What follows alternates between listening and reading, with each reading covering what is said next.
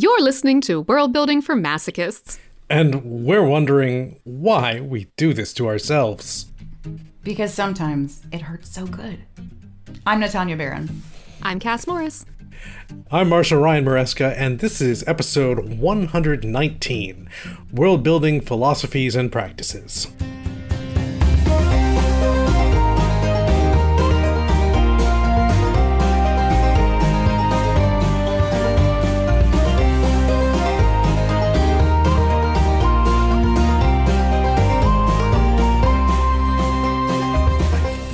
Listeners, Happy New Year! At the time you're listening to this, I think it's like the 3rd or something, if you listen to it the day it comes out. Is that right? I think so. So Happy New Year. We're transmitting May to 2024 be better. May 2024 I feel like every year, be always in your favor. I feel like every year we're like, let's approach it cautiously. How about don't make any sudden movements. Don't scare the new year. And then there's only up to go, right? Let's sneak in the back door and take off our shoes so we don't wake anybody up. Very quietly creep up the stairs of the new year. Yeah. That's sounds about right. Look, I'm inclined to go into 2024 happily, simply because it is no longer 2023. Yeah. I am, in fact, so eager for it to be 2024 that for about the past 6 weeks, I have been mentally referring to 2025 as next year. Good plan. Good plan. Like my brain's already I'm that far forward. Well, as it is that time, team, do any of us have any writing or world building related resolutions, goals, hopes, dreams, fancies, curses for the new year? I mean, any that might be applicable. I have so many goals for this year, but I had so many goals for this past year that, just went flying by. So hopefully this year I will get my brain back together and achieve all the things I meant to achieve this past year, and that would be good. I'd be happy with that, but we'll see what happens. But yeah, I did a whole thing where I basically tore down all of my notebooks and such and started rebuilding them so that I could hopefully also reboot my brain in terms of how I'm processing and doing the process of these various projects that are in my head. And I think I'm going to get ahead of myself in terms of our talk, but I think I tried to jump into a bunch of projects before they were really fully baked, and instead of taking the time to do the work, I tried to force the work that just happen, and that didn't work. So now I'm taking a step back and throwing away all that bad batter and making a new batch of cookies altogether. I've been baking so many cookies. I think for me, it's trying to, because I think I'm the opposite of you. I try to keep it all in my head all the time. And I'm now at a point where I'm writing 2 different series and realizing the limits of my own brain. One hits a certain age and just notices that things don't stick where they used to stick. And I'm spending so much time going back and looking for things. And I'm like, oh, I already searched for this, but I forgot that I searched for it. And then I forgot that I searched for it. So trying to make use of some better tools, I think, would be really helpful for me. I found a couple of them that I really like, Milanote being one of them. It's very visual, and I need visual. I don't do well with just walls of text. It makes it feel like a wiki for me, and then it feels like work, and then if it feels like work, I'm not going to write. So yeah, I think using some of the amazing tools that are out there, or even, I think this is actually a good place for AI to potentially work, where you can actually tell it to find all the kinds of fabric that I mentioned in this 140,000 word text, right? So I just know what the running thing is. I'm not actually going in there and looking for it for myself. So that's for me. Yeah. If they could make an AI thing that'd be a proper virtual assistant, and it could do you could just be do this thing that I could do, but it'll take me 2 hours, and my brain will jump away to something shiny after 5 minutes. So so it will really take me 9 days. Exactly. That's what I want us to Yes. focus on AI usage for. But instead, people are like, let's just publish crap to Amazon and replace artists. I'm like, how about it just like helps me go through my email? Like, please, I just need some help. It's like, dear AI, can you please auto unsubscribe me from these mailing lists that I don't want to be on? Like, that I bought something from them once in 2014 and somehow continue to receive their emails. Can AI do that for me? Yeah, my 2023 was also not great for writing, and I am sort of just moving my goals forward. I'm actually looking at my bullet journal at my list of writing related goals for this year. And we're just going to close that. We're just going to pretend that's not there. The one thing I did that was on that list was to draft a short story. And the only reason I did that and finished it literally yesterday Because I made you. was because Marshall made me. Because Marshall was poking me incessantly about the Worldbuilding for Masochist anthology short story that was already a month overdue. I don't know what you're talking But about. I finished it. I kind of finished it. There are some holes still. It's mostly finished. There's a lot of brackets in there. It's got brackets, but There are still some. I will say it's delightful. brackets. So, yeah. Aw, you already read it? Yeah. Aw, look at you. When I sent it at like 11 p.m. last night. Wow. So yeah, my goal really is to properly draft something again, and I do think I'm finally back to a place where I can do that. I had a slight, like, not quite nervous breakdown, but in the same neighborhood as that. Venti B. Regarding, yeah, like between the fallout of everything with Daw, and then I did manage to get the third book of the Oven Cycle out, and that was very exciting. And then after that, I was like, all right, I'm going to get back into this, and I'm going to be a better writer. I'm going to be better at setting out my plots, and I'm going to be efficient, and I'm going to use a system.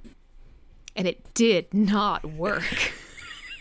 I was reading all these craft books about, like, you know, pre-planning your plot and how to construct it, and it was just making me miserable. So eventually I gave up and spent a few months not doing any writing at all. And then I got back into it with NaNoWriMo this year, and that actually got me back in a regular habit again. And so I'm very much hoping that in the new year I will be able to actually work on one of the projects that I intended to work on and hoped to work on and wanted to work on this year and didn't. So that is my hope and dream for 2024, is to actually be generating fresh words again. Now, did you And it happens, and You can do it. actively take a few months off where you, like, gave yourself permission to not? Or did you just not write and thus torture yourself no, more? I actively... Like I did. Actually, wait, no, I did both. From like April through July, I was actively torturing myself. And then I realized how badly it was going and decided, you know what? You've got some stuff coming up. I had my Star Cruiser trip in August to prepare for, and then I ended up writing a lot of content related to that for my Substack and stuff. So it's like, you know what? Take a few months and come back to it at nano time. You know, that's a few months away. And I do think that was good. I think sort of like giving myself that permission to not be writing for a little while. Yeah. And it's important. It's a thing I think, like, writers don't talk about often enough. And I've talked about this book before, Chuck Wendig's Gentle Writing Advice that came out this year, does talk about it. And I found that so heartening and helpful to hear that, like, almost all writers eventually are going to hit a point where suddenly you can't do the thing that you do.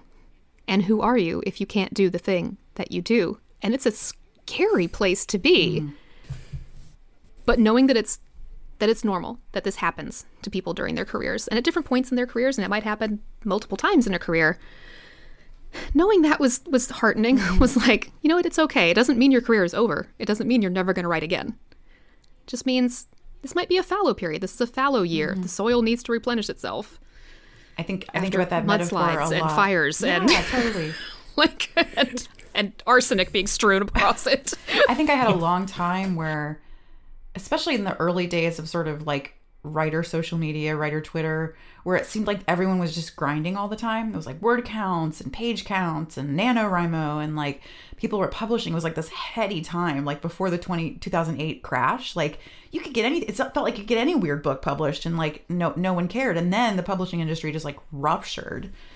And I remember like self-loathing only goes so far, like, and that's like hating myself for not meeting these arbitrary goals was just so detrimental to my relationship to writing. Cause it really is like a long-term relationship. Like you have this invisible experience that no one else around you has. And I know when I managed to resell my Queen of None book, I had this very like epiphany moment that was very emotional for me. I was driving home and I'm not a big crier, but I started crying and I realized how much of this I had done by myself. And then this was a win for me. This is a win for me alone. And there was something beautiful about this like intense emotional relationship with the text and with my love of Arthuriana and like how my family was tied up in it and my son and all that we'd been through. And instead of feeling alone, it felt really special.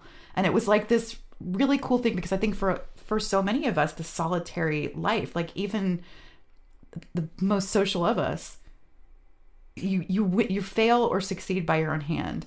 And so redefining those measures of success and exactly what you said, like giving myself permission to just walk away. Like I'm not going to even, if it happens, if a stroke of genius comes, of course, but I'm so much more flexible of a writer because I have been nurturing my relationship with writing.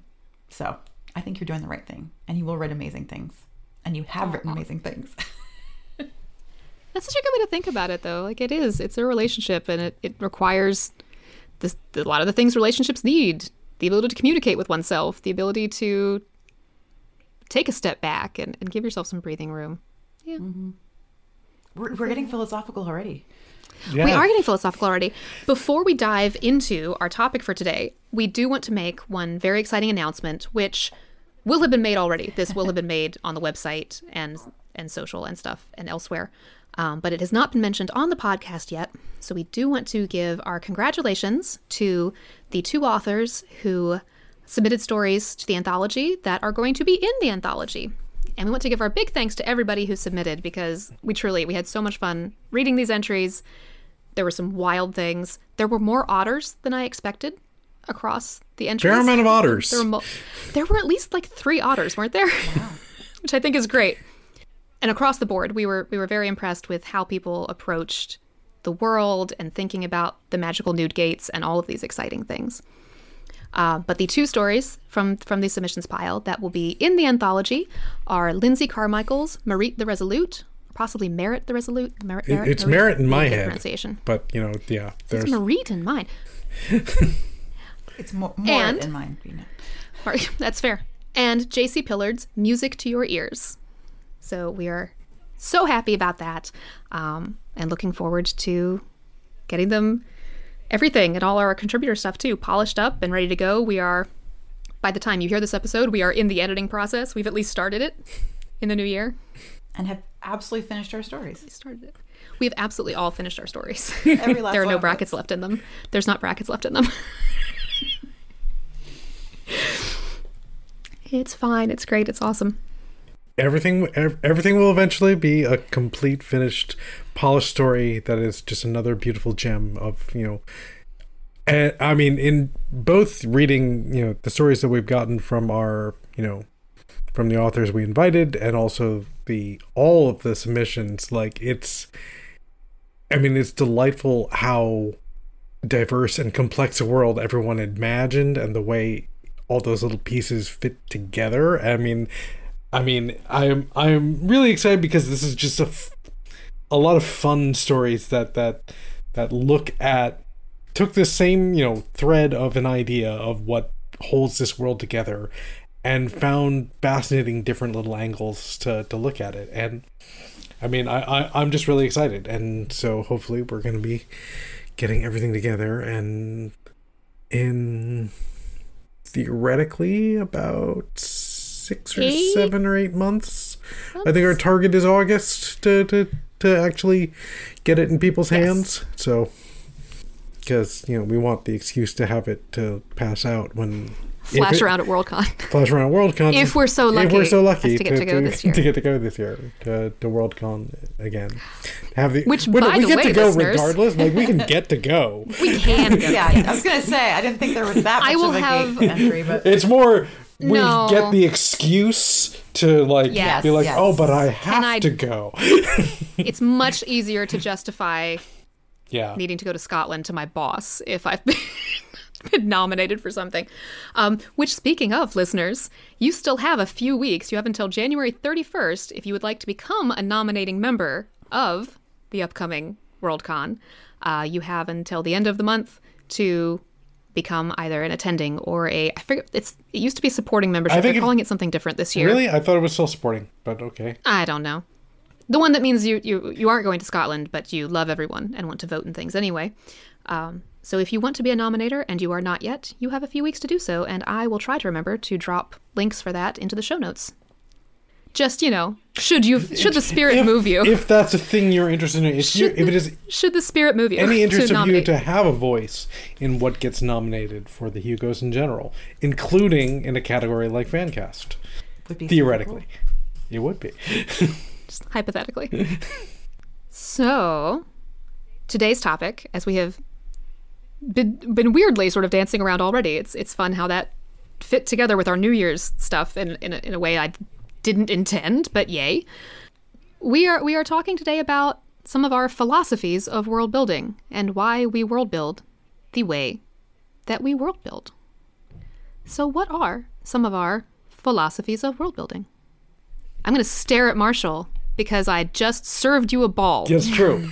You did. To do... Though, I mean, I was partly just globe-shaped pausing to give Natanya the opportunity to jump in, because part of the idea of where we were coming up with this topic, and that doesn't mean that has to be where we start, was since this is our first real sit down of just the three of us now that Natanya is on, just pick Natanya's brain of how she approaches things. But, like... See, I was going to not put Natanya on the spot. True.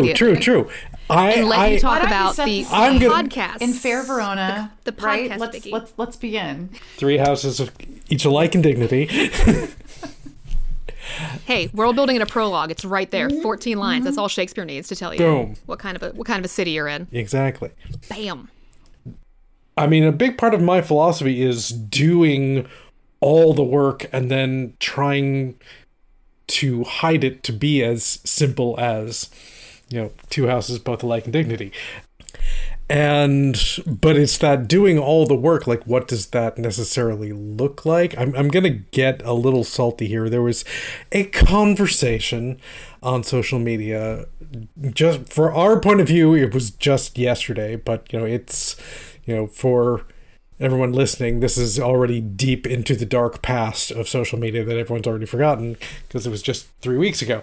But another author basically posted, like, that doing things like doing all the world building and having a complete map and having spreadsheets of information, it was like, that's just a waste of your time and you don't need to do it and don't do it.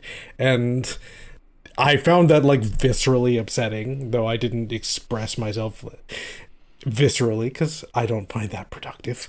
But it upset me because it was so prescriptive. It was sort of like, this is the wrong way to do it. And I'm definitely of the philosophy that there is no wrong way to do it. There is no right way to do it. There is the way that works best for each writer. And for me, I know that I need to really figure out my sandbox and figure out my borders and limitations and what makes the world tick, so I can understand who the characters I'm putting in there, what their lived reality is, so then I can figure out what their story is. And doing that world building helps me find the story rather than, it is a perfectly valid methodology to just come up with a story and have the world bloom around it as best fits you, if that's your process. But my philosophy is that no one's process is wrong unless it doesn't work for them. And thus any sort of prescriptive, no, don't do this is a waste of your time because you're not really writing, I find that not a useful thing to tell people. Yeah, I I really hate the yucking people's yum thing. Like, yeah. And I think a lot of that stems from being, late diagnosed neurodivergent. I was always the kid that went off on the tangents. And like, I love finding out as much as I can about things. And for me, world building is built into that. It's like this great mechanism that I can do to kind of, I call it like my valve, like my brain valve. Like when I'm doing world building and doing research and trying to create these, plausible situations, because I'm writing a lot of historical fiction. So I have to, world building still exists if you're not writing secondary worlds, obviously. But that sets the scene for me. And especially, for me in my personal life, where it can be very, very tumultuous in my child rearing situation, having a time that I can actually not be writing, but be world building is a very healing experience for me, because I still feel like I'm writing. I'm still in that space. I'm still in that world, but I don't have to be responsible for really emotional scenes or like thinking about plot points or like all of that stuff. I can kind of just take a seat back and keep constructing the set, because that's really what it is, right? It's the set that your characters are going to move through. And I'm with you. I really dislike prescriptive advice on anything. I've had to learn many ways to write things, and I've had to change my approach many times. I've done very, very specific, like wiki style world building, and other things I was like, I just have a good idea of where it's going to go, and I'll figure it out as I go along. But telling people that it's a waste it's just not a nice thing to say. Like, why spend your time making people feel bad for doing something they enjoy? I just like, there's a lot of things in the world that I feel the same way about, but I really don't make it, I don't want to give airtime to that, right? Because like, I find that unbridled enthusiasm is far more maintainable and builds me up as a human being instead of constantly pitting myself against things. But that's just me. I can understand the point of view of, say, like, if you're doing like making spreadsheets and figuring out all the, doing this, 10,000 years worth of history, if you're doing that as a method of procrastination and not getting to the writing because you're like, oh wait, first I have to do all this first. Like, yeah, that is not a useful process, but that's part of, like, the only wrong process is a process that doesn't work. But completely agreed. But I think to give some grace to the person who was making these arguments, I think that's sort of where he was going with that. That is sort of like, you don't need to do all these things, and you don't have to have like a complete world saga book just to write your story. You can, just get into writing your story. And I can understand that. But I don't think there's a lot of people, other than people who are of similar mindsets as ourselves and many of our listeners, who are doing that kind of deep work unless they're enjoying doing that work. And right. I mean, I think the three big questions are like, are you enjoying doing it? Is doing it helpful to your process? And is doing it not, a form of avoidance? Like, if you're answering yes to those three, then I think you're doing good things for your story. And that's what matters most.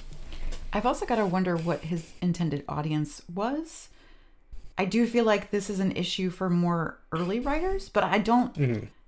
If you're publishing the way that we all here publish, I would hope, I mean, maybe some people do, but I don't feel like that's... I think we all, at that point, like if you've been through the whole editorial process and have deadlines and have editors and everything like that, that you would kind of know better than... I'm just... Kind of, where did this come from? It seems so out of nowhere. I don't think it's as much of a problem, right? Well, and it presented it as such a binary, too, right. That, like, the two modes are either create your entire world Bible before you start drafting, or just start telling your story and figure it out later. And it's like, those are not the only two options available to you. I think most of us exist somewhere in the middle of that spectrum. And I mean, I've always said, like, I'm building my dolls in my dollhouse at the same time because I need one to understand the other. I can't fully understand who my characters are if I don't know where they came from, if I don't know the world that they exist in, because that shapes them That shapes the conflicts they're going to encounter. That shapes their instincts. That shapes what they worry about and what choices they make with their actions. It's about the world around them. So I have to know a lot about that world. I don't necessarily have to know every single teeny tiny detail. And sometimes I run into something and it's like, oh, I had not thought about that before. Now I need to think about that. And with both my characters in my world, I find that if I have done enough of that base work to have an understanding of the place and the culture and the people in it, I can get to that answer pretty easily later on. You know, the one that I find mid-draft, that it's like, oh, I need to figure out how they set up this particular bureaucratic loophole that we're trying to take advantage of. It's like, okay, how'd that get there? How can they take advantage of it? If I know my world well enough, that's easy to get to, because I have a sense of everything that's going on. Even if I never thought of it before, even if I never sat down and thought, like, here's the code of laws, I'm going to write down all of them. Like, no, I didn't do that. But if I understand how their system of law works, if I understand how their system of law came to be, then I know where the loops and things right. are likely to be in it. You know, like, where are the pressure points? Where are the weak points? Just by understanding the broader sense of everything. And then it's easier to get to the details. And that's how I operate. Like, that's where it exists for me. Yeah, it being presented as so, like, it's all one or the other. It's like, I don't think most writers work I feel on like either end of that scale. Clickbaity in a way, and in a way, sure. And I certainly understand now, as we're in this time of major social media transition, right, where many of us have had to figure out what to do, and that is a good way to get people to pay attention. And having worked as a professional in social media, kind of since social media started, like, people do it all the time. Big brands do it all the time. Companies do it all the time. Let's be provocative. Let's get people angry. Emotion is incredibly powerful. But I think so much of the conversation, especially really in the last couple of years, I've noticed is really away from this, like, we're not competitors, we're colleagues, right? Why would you say something like that to a group essentially of your colleagues, that you would alienate an entire group of people by being so binary about something that is so nuanced? But again, nuance dies on social media, right? Like, that's just... It sure does. But so much of what we deal with in world building is nuance, right? Because we talked about in sort of how we think about the philosophy of world building, when it's time to take off the gas, right? When it's time to let the story be the story, the characters be the characters, and the world be the world. And finding that balance is kind of magical and challenging, but it's very much what makes it, when you hit that right balance, that's when it's magical. That's when you, like, you know, you almost can't breathe because it's so cool, because you forget that this world doesn't exist. When I'm reading books like that, it's just the coolest thing. When I stop thinking about craft and I stop thinking about anything, I'm just completely engrossed in this world. And they could tell me people's brains are made of hamburgers and I would believe it, because it's just so amazing. One of the things I found interesting in a lot of the responses that were supportive of the original post was a number of people who talked about the idea that doing your world building work ahead of time would be too limiting a factor to your stories. That it's like that you've now boxed your story in. I have exactly the opposite problem. And I'm just like, part of me is just like, that's just not how it works. In terms of, you need a certain degree of, like, guideposts and, you know, borders to be able to figure out where your story's going to fit and how it's going to fit. I would think. I mean, you can say there are no rules, and there can be a certain fun to that. I mean, I've joked that, you know, the whole point of any episode of Doctor Who is that no matter what the situation is, the Doctor can snap his fingers and say, "Oh, it's the wibbly wob," and everything's fine. And, you know, and the sort of genius is just to make it be so fun that you just don't care that, like, the solution didn't make the slightest bit of sense, and it was, you know, timey-wimey, wibbly-wobbly, and who cares? You know, we won. You know, everything's great. Everybody lives this time.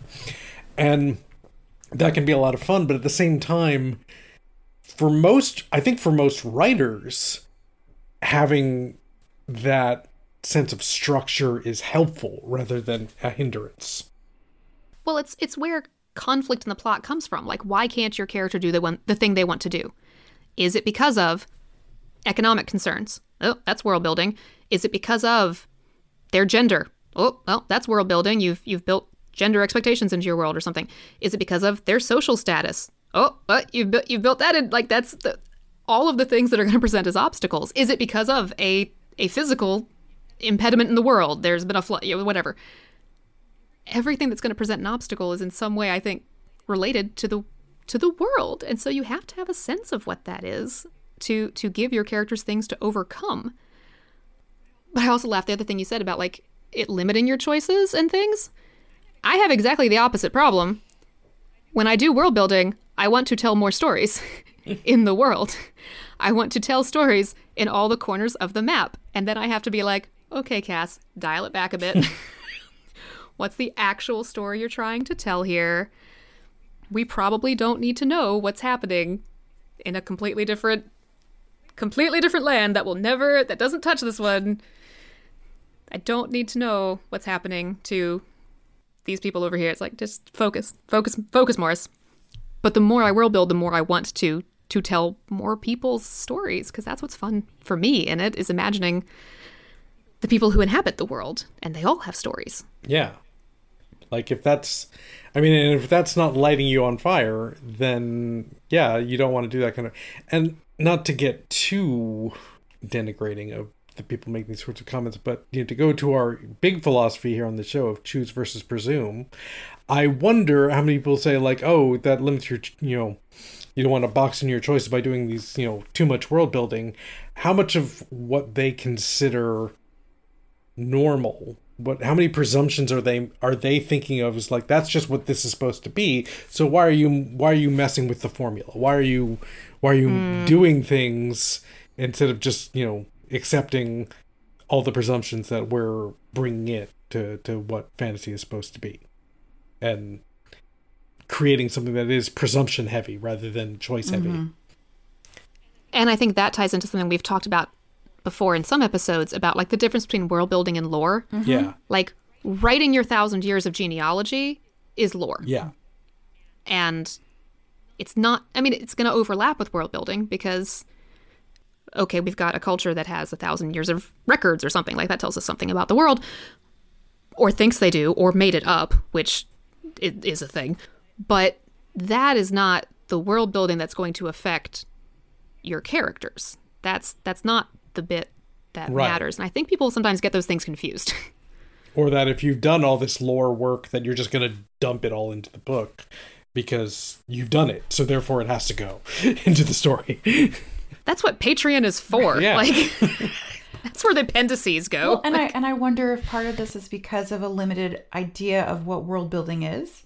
And maybe it's the sort of Tolkienian, I wrote a language and then I figured out I had to write a book because people probably wouldn't give crap about my language if it didn't have people talking it, right? And I can see what that sort of the, for lack of a better term, the neck beardy kind of, like, I just want to sit here and, like, talk about, you know what I mean? Like, I want to talk at you about this world that I've created instead of, like, I want to tell you about the people and the stories. But world build, that's limiting world building. And I think when I was first coming up in this community, I remember finding the term speculative fiction and I thought it was just the coolest way to talk about how I saw fantasy in particular, and being boggled that people would write entire fantasy worlds and have the same exact gender dynamics that we have in our current American culture, or that, same concepts of same-sex marriage. Like, and I'm like, you literally could do anything. Like, speculative fiction is literally telling you can do anything you want. Hamburger brains or whatever, you can do it. And people, again, presuming and using the status quo, using their comfort level of privilege and of industrialization and racism and all of these things, and missing out on such huge opportunities. And we talked about this a little bit before, which was part of, I think, what got us thinking about this. But my first panel ever that I was on in 2010 was next to a very well-reputed author on a panel about world building, because it's always been something that I really love. Just like everyone else, it was Narnia and Madeline L'Engle and Lloyd Alexander and Tolkien who I fell in love with their worlds as much as their people. And to hear this person who had written dozens and dozens and dozens of books tell an entire audience that he never makes anything up, he just steals beat for beat from various historical situations and writes over that with speculative fiction. And I'm like, okay, I love taking from history. I love plausibility. Because history is always so much wilder than things we could ever create. But to literally say, I have no creative deviation from anything that's actually happened broke my heart in a way. And I remember disagreeing with him, and I was this nobody, and he was a very much somebody. And I realized that my concept and my friends' concepts and things, we've had all these conversations, was about challenging what's happening now by imagining other better or worse worlds. And that's what makes stuff like The Handmaid's Tale so incredible. Whatever you think about people that wrote it, and I know people are controversial, but still this idea that it's a few clicks away from what is here now. And it is this horrific dystopia for certain people, right?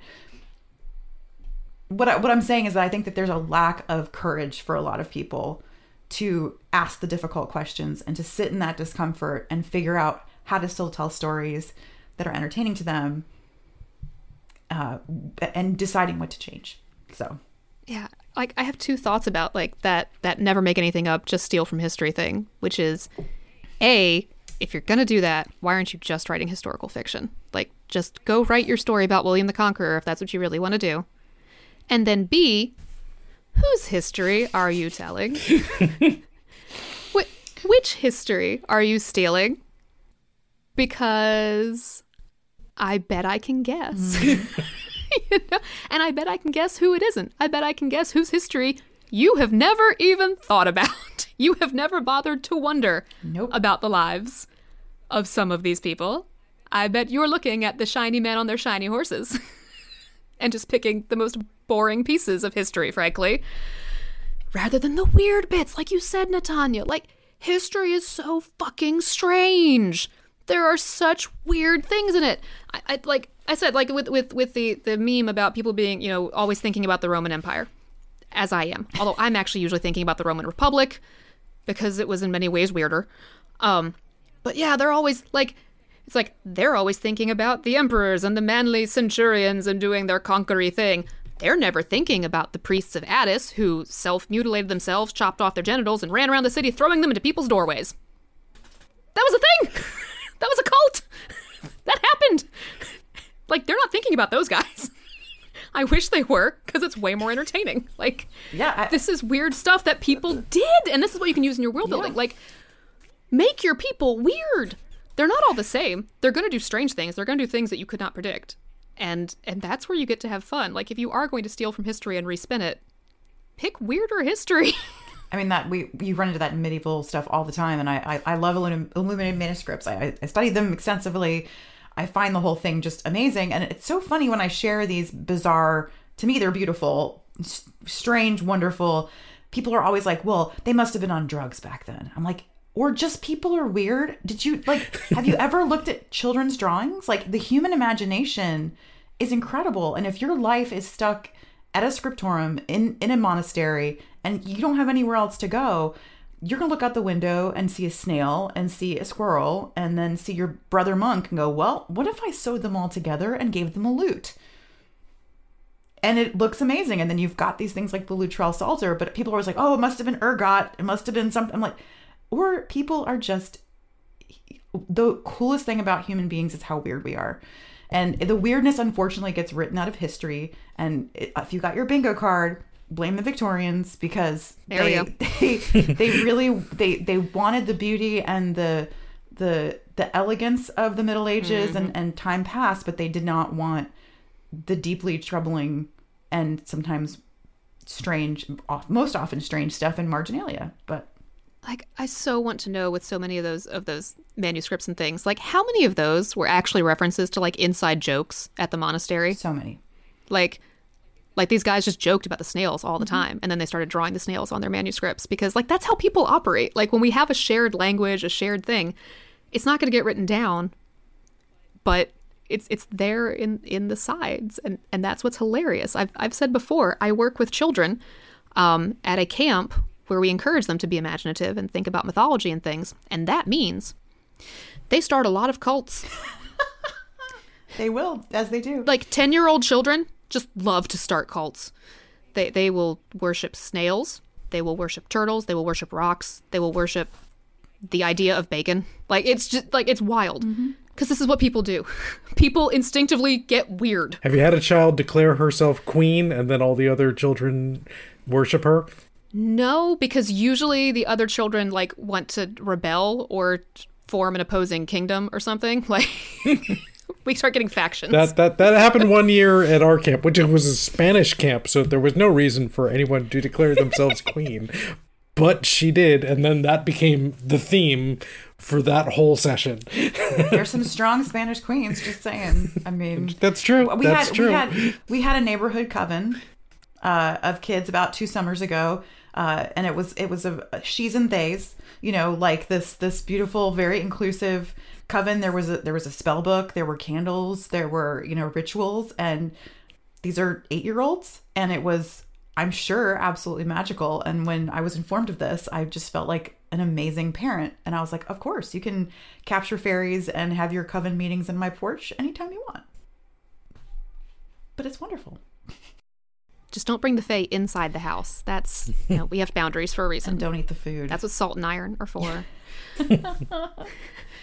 But yeah, but like, this is like, when you're thinking about world building, make it weird. What are the things that the actual people who live in your world are doing? And what are they doing when no one's looking? Yes. What are they doing when they're fucking off work, when they're supposed to be doing something else? What are they doing when they're breaking rules? And to know what they're doing when they're breaking rules, you have to know what the rules are. So you have to build that into your world to know what's transgressive.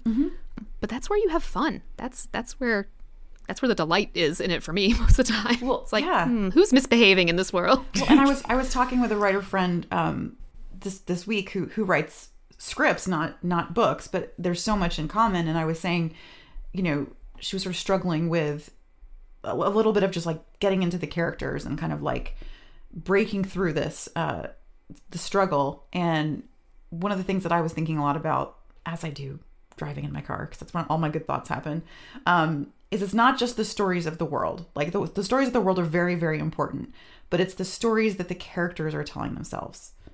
Because, and maybe this comes from a traumatic religious upbringing, I don't know, but probably lots of things go that route. But how we interpret and how we feel in relationship to those stories is so important, which is where that character quotient is so essential in what you're doing, because you don't want to come across as a stranger in your own land. I mean, you can have that character, and that's a very powerful way to introduce a world and everything like that. But the characters that are lived in, they have relationships with that world. They have their experiences. Certain stories resonated with them at certain times, and then they, you know, Job is a great example from the Bible, right? People talk about, difficult times like Job, right? I'm a Job person. If you tell yourself that you are Job, that you are constantly doing all kinds of things, being swallowed by whales, and, you know, all the whole 9 yards of being tortured, presumably by God for no apparent reason, that shifts your worldview. It shifts the way that you interact with the world. You know, you come across something and it becomes an impediment and not an opportunity, right? And so much of the worlds that we build, you can have a mythology, but not everyone is going to react to that mythology in the same way. Not everyone's going to agree. I mean, look how many different kinds of Christianity there are. I mean, it is exhaustive. We think that the Islamic world is complicated. Oh my God. Like, there's a list somewhere of every single sect, and it's fragments upon fragments upon fragments. Very long. So long. And you have literally people being murdered constantly for just disagreeing on one subtle difference about, you know, like the Anabaptists. And then, you know, you had the just over and over and over and over again, people literally dying for little tiny decisions that are different. And that can extend to your mythological world, even if it's a kind of world where maybe gods walk among people, but maybe this guy doesn't give a shit. And he flips off the god every time he walks through town. Like, that's going to change. There's always that guy, right? There's always that guy. Because he didn't get the blessing when he was supposed to get the blessing, and his mom died. Like, there's so many ways that you can spin off these eddies into the story. And it's so much about that. Like, I'm telling my story of how I am in the world. And not to be like all new wavy, but really your person, what is reality, right? what is reality but our perception of time, which doesn't exist. It's just entropy, right? We're just existing. We're experiencing entropy as living creatures. So it's amazing how much your characters can warp that world and warp their own narrative and change the narratives of people around them. Like that's the kid that's a bad seed, right? That changes their lives sometimes because one person can say that. And then it, like, again, those stories that we're telling each other. And that's, to me, where world building becomes so powerful, is watching how those characters navigate the limitations. Because when you talk about creating worlds with no limitations, right, that speaks to a place of like incredible privilege, because I don't think true lack of limitations, there's no egalitarian society. You can try, unless your human beings are completely blameless and ethically pure, but then that's not a very interesting story, is it? If everyone's just happy all the time. You talking about characters having different interactions with how the world even works and all that, I'm reminded that this is a thing that you'll get a lot, is I will be reminded of some movie from the 80s. There's a movie called Eric the Viking. It's one of Tim Robbins' early movies where he plays the titular Eric, who is a Viking who has realized that Ragnarok is coming and thus wants to stop it. And so he gets all of the men from the village, and they get their boat together, and they're going to go sail to the end of the world so that they can then blow a horn and summon Asgard and tell the gods to stop with Ragnarok. But one of the people that goes with them is the Christian missionary. And because he does not believe in this stuff, like the fantastical things that happen literally don't affect him. So like they blow the horn and like this giant castle drops down, and they're like, look at that. Can't you? He's like, what are you talking about? And like walks through the wall, and it like literally can't touch him because they're literally in different realities. Yeah. And like then they're talking to the gods, and the gods are like crushing them, but they tell him like, no, go and blow the horn. He's like, this means nothing. Nothing is happening. Like, but you're the only one who can escape because the walls don't touch you. So like that's how they win in the end, is because this guy who doesn't even believe, because he doesn't believe, the reality of them doesn't affect him. And it's sort of brilliant that way. There's also a running gag where there's a cloak of invisibility that doesn't work, except it works on the missionary. Oh, like, wow. He's the only one that doesn't see the person wearing the cloak of invisibility. It's a delightfully weird movie. It's Monty Python adjacent. Sounds like it. It is Monty Python adjacent. It's like two of the people from Monty Python are the ones who made it. So that gives you an idea that tracks. of the kind of movie we're talking about. That tracks. Sounds like something I would enjoy, actually. Check it out. It's a lot of fun. But yeah, to the broader point of that, I think it does speak to how, like, good world building and my world building philosophy is very much about that diversity of viewpoint and experience in a world. Because worlds and cultures are not monoliths. They're not, like, all the same. Not everybody in a country, in a city, thinks the exact same things. And it's why some, like, world building questions that you might get, like, what's the food like? And it's like, well, I need more information before I can answer that question. For whom? What's the food like for the rich people on this side of the river versus the rich people on that side of the river versus the poor people versus the in-between versus the immigrant quarter? Like, what? I need more information from you before I can answer that question. Because no, in no society ever has everyone thought exactly the same way.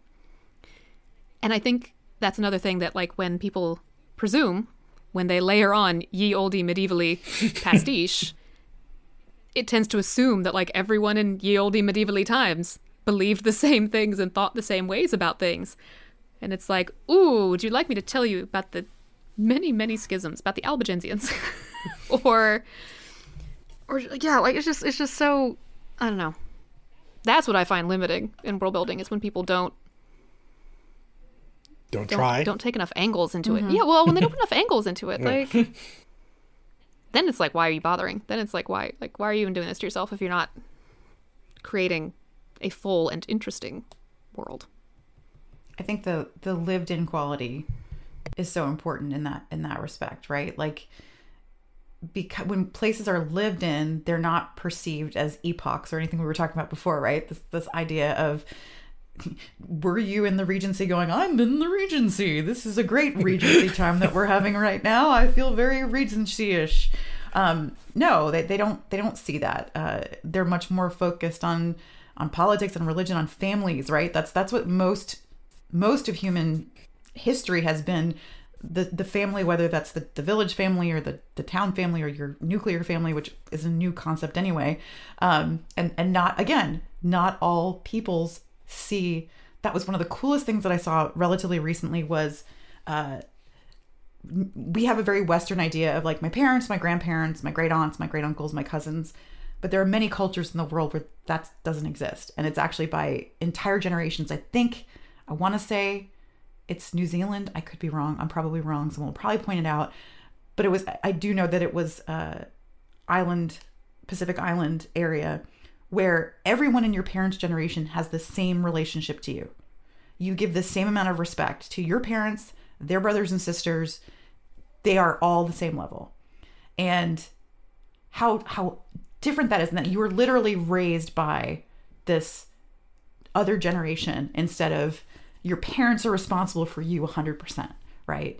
You're screwed up because your parents were screwed up. And I was thinking about that in terms of world building and how familial relations, for the most part in fantasy, are a very white, very Western, very French and English, mostly a little bit of Spanish in there. But you go beyond that and you look into the ancient world, and it's so much more nuanced than that. And it gives us so much more opportunity, but we tend to stay where it's comfortable, right? We tend to stay where that is. And it really, like I was saying earlier, it is harder. It is harder to do something that's going to make the world feel that much more alien. But I don't know, there's so many examples to me of books that took that risk, and it was life-changing to read those kinds of stories and those kinds of books because it refused to play to that common strain, I guess.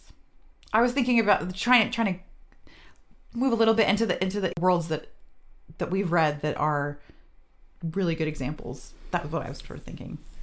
But See, you say that, and every book I've ever read falls out of the brain entirely. It's like I've never read a book ever. I've never read a book ever. I mean, I thought about this beforehand, so I'll just throw a couple out that are vastly different, that challenged me hugely and made me want to write as a better world builder. One is the Broken Earth trilogy. N.K. Jemisin broke so many rules of what a fantasy world is supposed to be like. Humanoids that are rocks. That are named after rocks. You know, like this geology, this literally the world itself is kind of breaking apart at the seams. I mean, just blew my mind. And then on top of that, to have this literary conceit that is very difficult to break into, right? Multiple points of view, multiple tenses, really playing with language and still telling this incredibly cohesive, incredibly emotional story that, echoed in my bones when I was reading it. And Jemisin's work has a habit of doing that, just kind of having this movement between really almost distant and kind of, not in a bad way, but distant in this sort of like world buildy kind of way, and then these incredibly intense emotional moments that I just love. And then the other is Tamsin Muir with the Gideon the Ninth books, and it's very polarizing, and I think she's a really good example of it really works for some people to have that level of what the hell is going on, because so much of those books is just dropping you into a world with comic books and swords and spaceships and time travel and gods and mechanized god, maybe like fabricated gods, and then body switching and like brain surgery. It's a lot. And I can understand for some people that's a turnoff, but for me, reading the level of craft was completely and utterly like jaw-droppingly amazing. And then on top of that, to have snappy dialogue and insanely witty stuff, and then moments of language that are so beautiful that I would rewind the audiobook to just play the sentence again because it was a perfect sentence. And I think that combination of skill as a writer and confidence in that world building, that ability to to challenge us and to talk about things in ways that we'd never thought about doing. It's just, that's the best possible scenario in the world for me. I love it. One thing that comes to mind is Seth Dickinson's Trade of Baru Cormorant. I haven't read the follow-up books yet. I really ought to.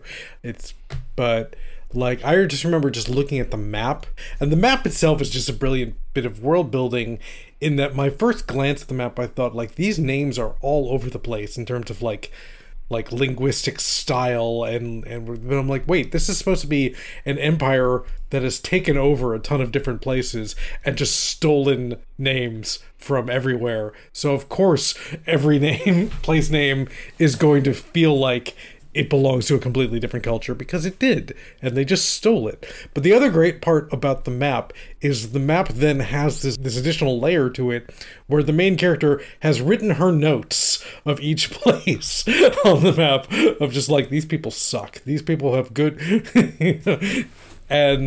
but like, everything about that one, just, he does brilliant work in the world building of that one, I think. I actually just recently read, after the Merlafity was a guest on the podcast, read Station Eternity. Ooh, and yeah, that's a fun one. The way that the aliens are approaching that one is really interesting.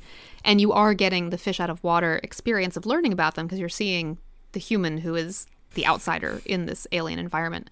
So that one was really fun. And then I was thinking about A Memory Called Empire.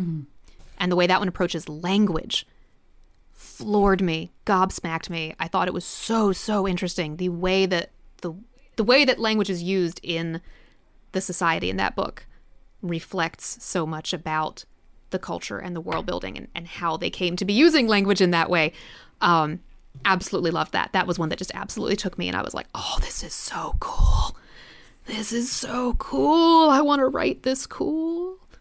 I also, this is sort of world building, the Goblin Emperor, and the way that the pronouns are used in that, when they use like thee and thou and things. And I wish I was brave enough to do that, because it's such a cool thing to be able to communicate the informal pronouns in addition to the formal pronouns, and like that stuff. That's so cool. And I've been trying to convince myself to be brave enough to try something like that, especially like the Shakespearean project I'm working on. Like, that is so intrinsic to that type of language. And it's like, am I brave enough? Am I brave enough to try that?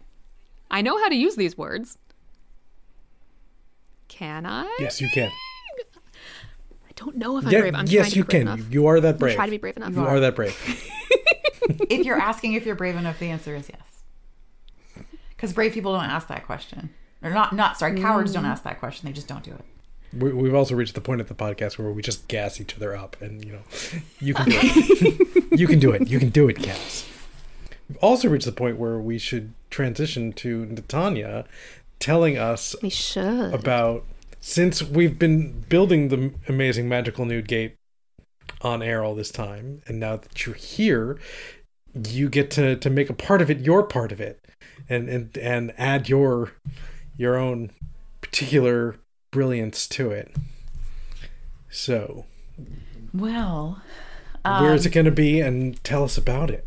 So, well, I didn't want to do all of the thinking, because I thought it'd be fun to kind of, work on it a little bit as we're talking here. But maybe it's the holiday season or whatever, but I am loving Zone 14. Love the idea of the taiga, this idea of forests and winters, and I'm a little bit of a weirdo around the holidays. My favorite holiday album is actually a Tori Amos album called Native Invader, which I seem to believe in my head somehow is a holiday album.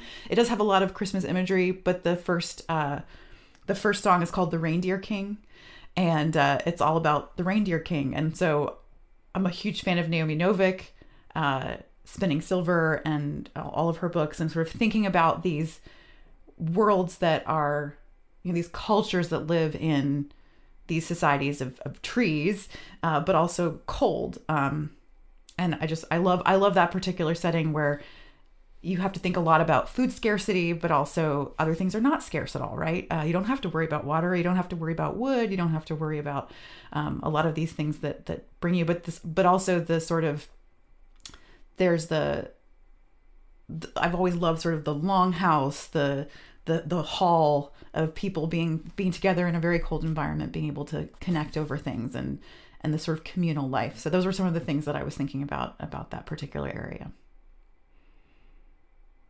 And I like the number 14.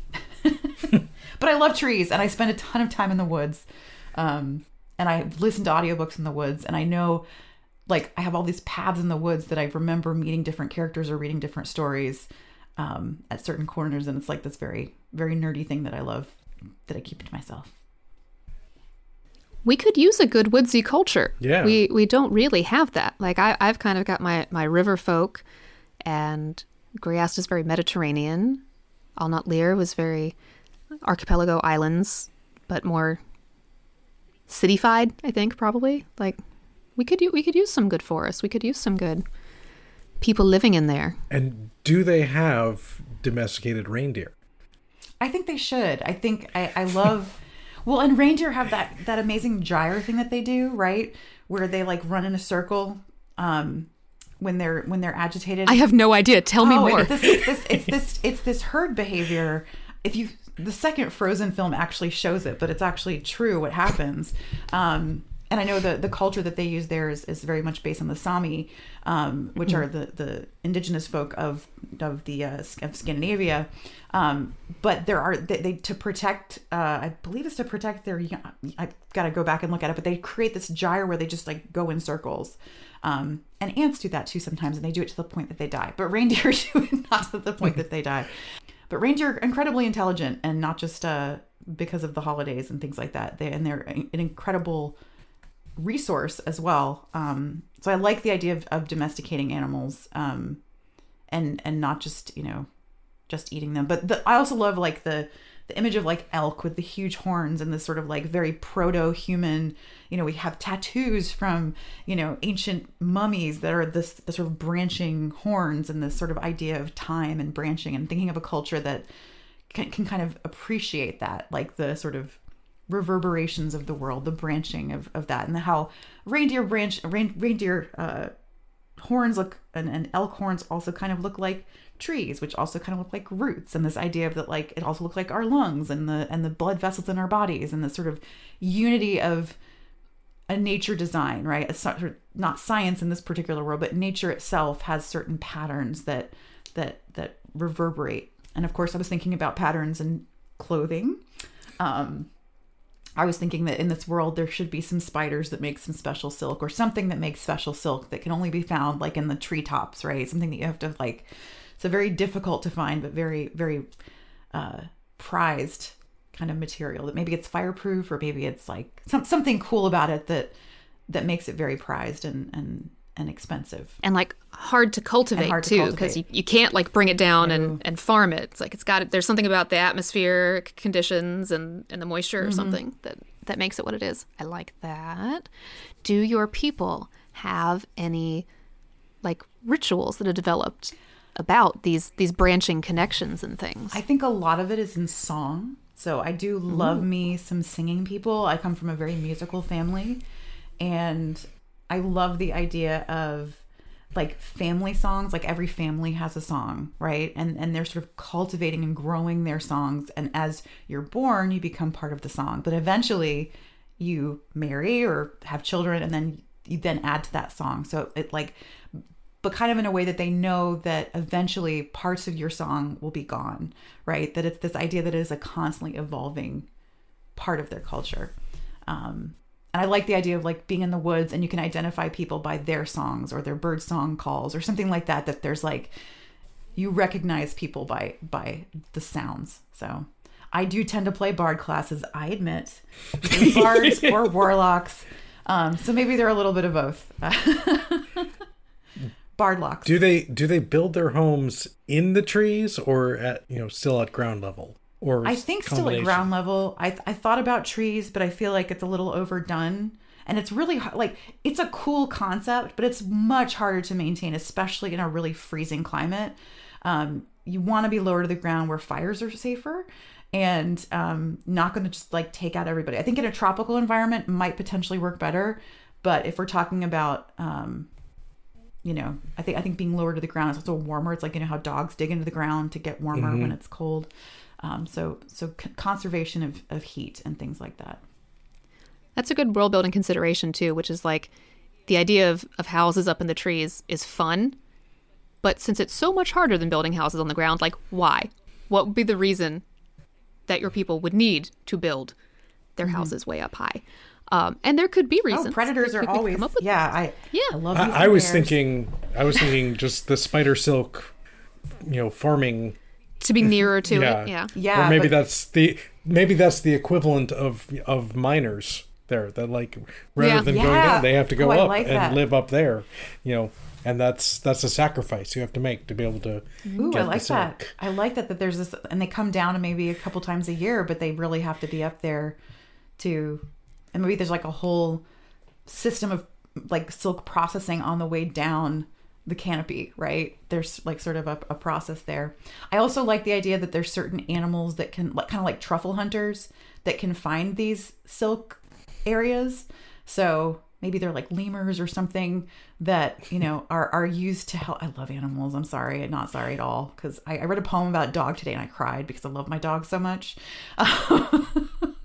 I don't cry that much, but today I cried like twice. But yeah, I like this idea. I love symbiotic relationships. Kind of like how cats and dogs obviously have evolved. Mostly dogs. Cats questionably have evolved beside us. They've sort of tolerated us. They might still be like mid-evolution, frankly. But I love this idea of like, animals that do things that we can't do, that give us protection or that give us access. So maybe it is, lemurs or flying squirrels or something that have been trained to actually go and kind of find and, even grab some of these silk things. And then of course the whole culture around weaving and storytelling and songs. And I was thinking about having materials that actually have songs written on them. So you can actually record songs in, maybe it's plaid or something like that has a certain language that people of that culture can then see and then know where you're from. Because I'm a fabric nerd, as we have very much already established. Are all songs things to be shared, or are some of them secret? No, I think there's definitely secret songs. I would love to be a total romantic and that you write a song for the person that you love that they only hear. That was exactly where my brain went, right? And Cass asked that question. It's like, is there the intimate song that is? Yeah. And that is not where my brain went. Ooh. Mine went darker places. Mine went like, I don't know, hidden knowledge. That too. Even religious type things, like you have to be inducted into a certain brotherhood or whatever to learn certain songs. And I think that would be really cool. You two are much sweeter than I am. I mean, I also thought of like the dark song of Terrible Secret that you like whisper to someone right before you kill them, just because. I love that there we too. go. See, that's, and I was thinking like war war songs, because I know we don't like to go too much into the world of conflict, but I like the idea of sort of warring like the same people but warring tribes, and that there's certain songs that you only sing when you intend to kill someone, and if you hear those people singing that song, it's gonna be a mess, if you don't figure something out pretty soon. That would be terrifying to just like hear that song coming across the dark woods and you can't see them yet, but you can hear their music. That'd be terrifying. I read a lot of Finnish horror, and I think that's some of the places that came from is like that idea is very much the like, this thing is coming towards you and you cannot stop it, and sound is so powerful, right? Sound. Oh God. Like, gosh, I of course hyperfixated on cymatics for a while, right? Like certain resonances make certain shapes in sand. Like we know that there are just vibrating shapes that literally are the sort of resounding all around us all the time. So there's some kind of power in that I think is really amazing. And then certain sounds just make us feel certain ways. I've always had a very connected sense to music, and I thought that everybody had, the frisson when they listen to music. But a lot of people don't. But I have a very, like, if I'm around live cellos, it's almost too much for my brain to handle. Like, I'm so impacted by it on a physical level, like constant goosebumps to hear cellos in person, that it's kind of overwhelming. So yeah, musical instruments would be cool to have as well, especially things that are made of the trees, right? There's so much you can do pine is a great, and fir. But the other thing was that I love, this is the last thing that I thought about, I promise, was aspens, right? So aspens, which we can always, it doesn't have to be exact, but how aspens are one being, right? So the largest organisms on Earth are actually aspen colonies. They're all one thing. And this idea of the branches that I was talking about earlier, of this like connectedness, I think would be really cool to have sort of aspens in that aspect. Maybe we call them something else, but I like trees. I like it. This is a fun culture. It's a good addition. I do have one more question that Sure. ties, since we mentioned like a song that you sing, it's an intimate song.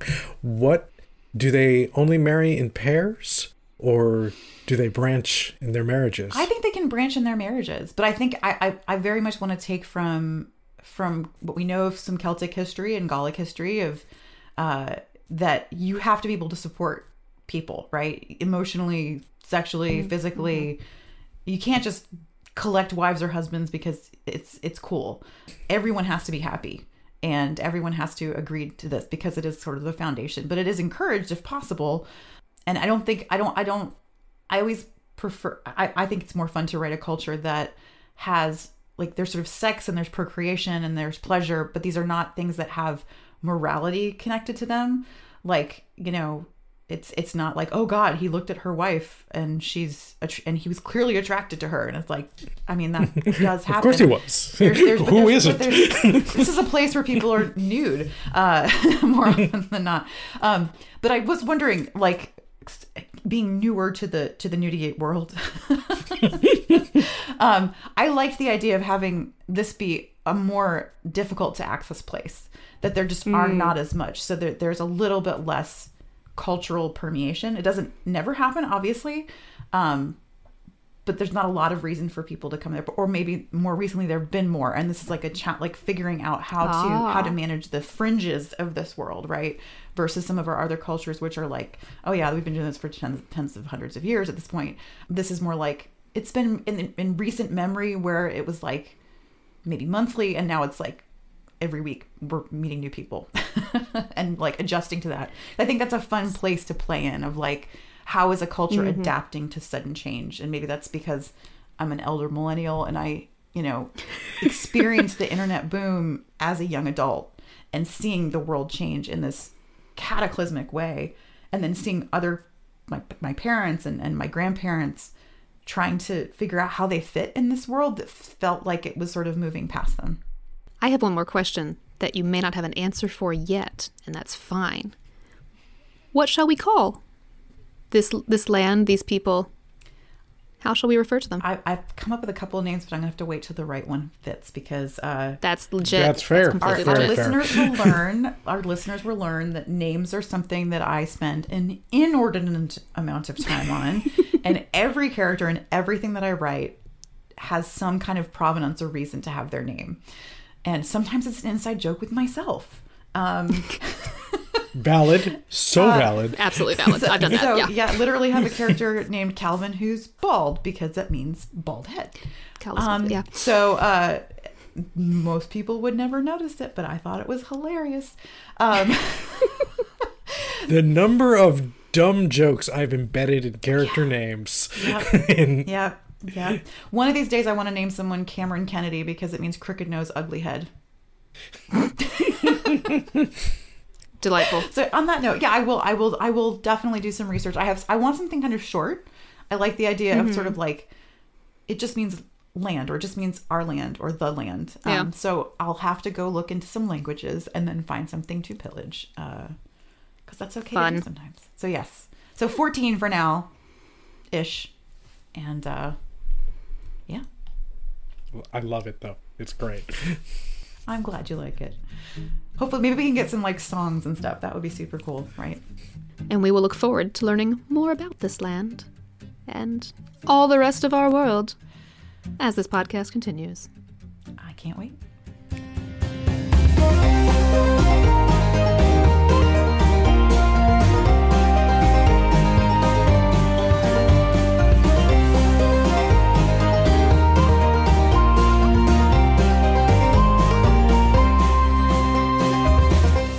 Hi, you. Thanks for listening to this episode of World Building for Masochists and letting us help you overcomplicate your writing life. If you want to know more about your hosts and the fantastical books we write, links to all of that information is at our website at worldbuildingformasochists.podbean.com. We really hope you liked this episode. If you did, please do take a minute to tell a friend, shout about us on the internet, or leave a review on iTunes. If you've got questions or just want to tell us how cute we are, there's a number of ways to contact us. We're on Twitter and Blue Sky as @WorldbuildCast, and our email is worldbuildcast@gmail.com. We also have a Discord chat room linked in the About the Show page of our website if you want to come chat with us and other fans of the podcast. We'd love for you to share the worlds you're making and help us all build until it hurts.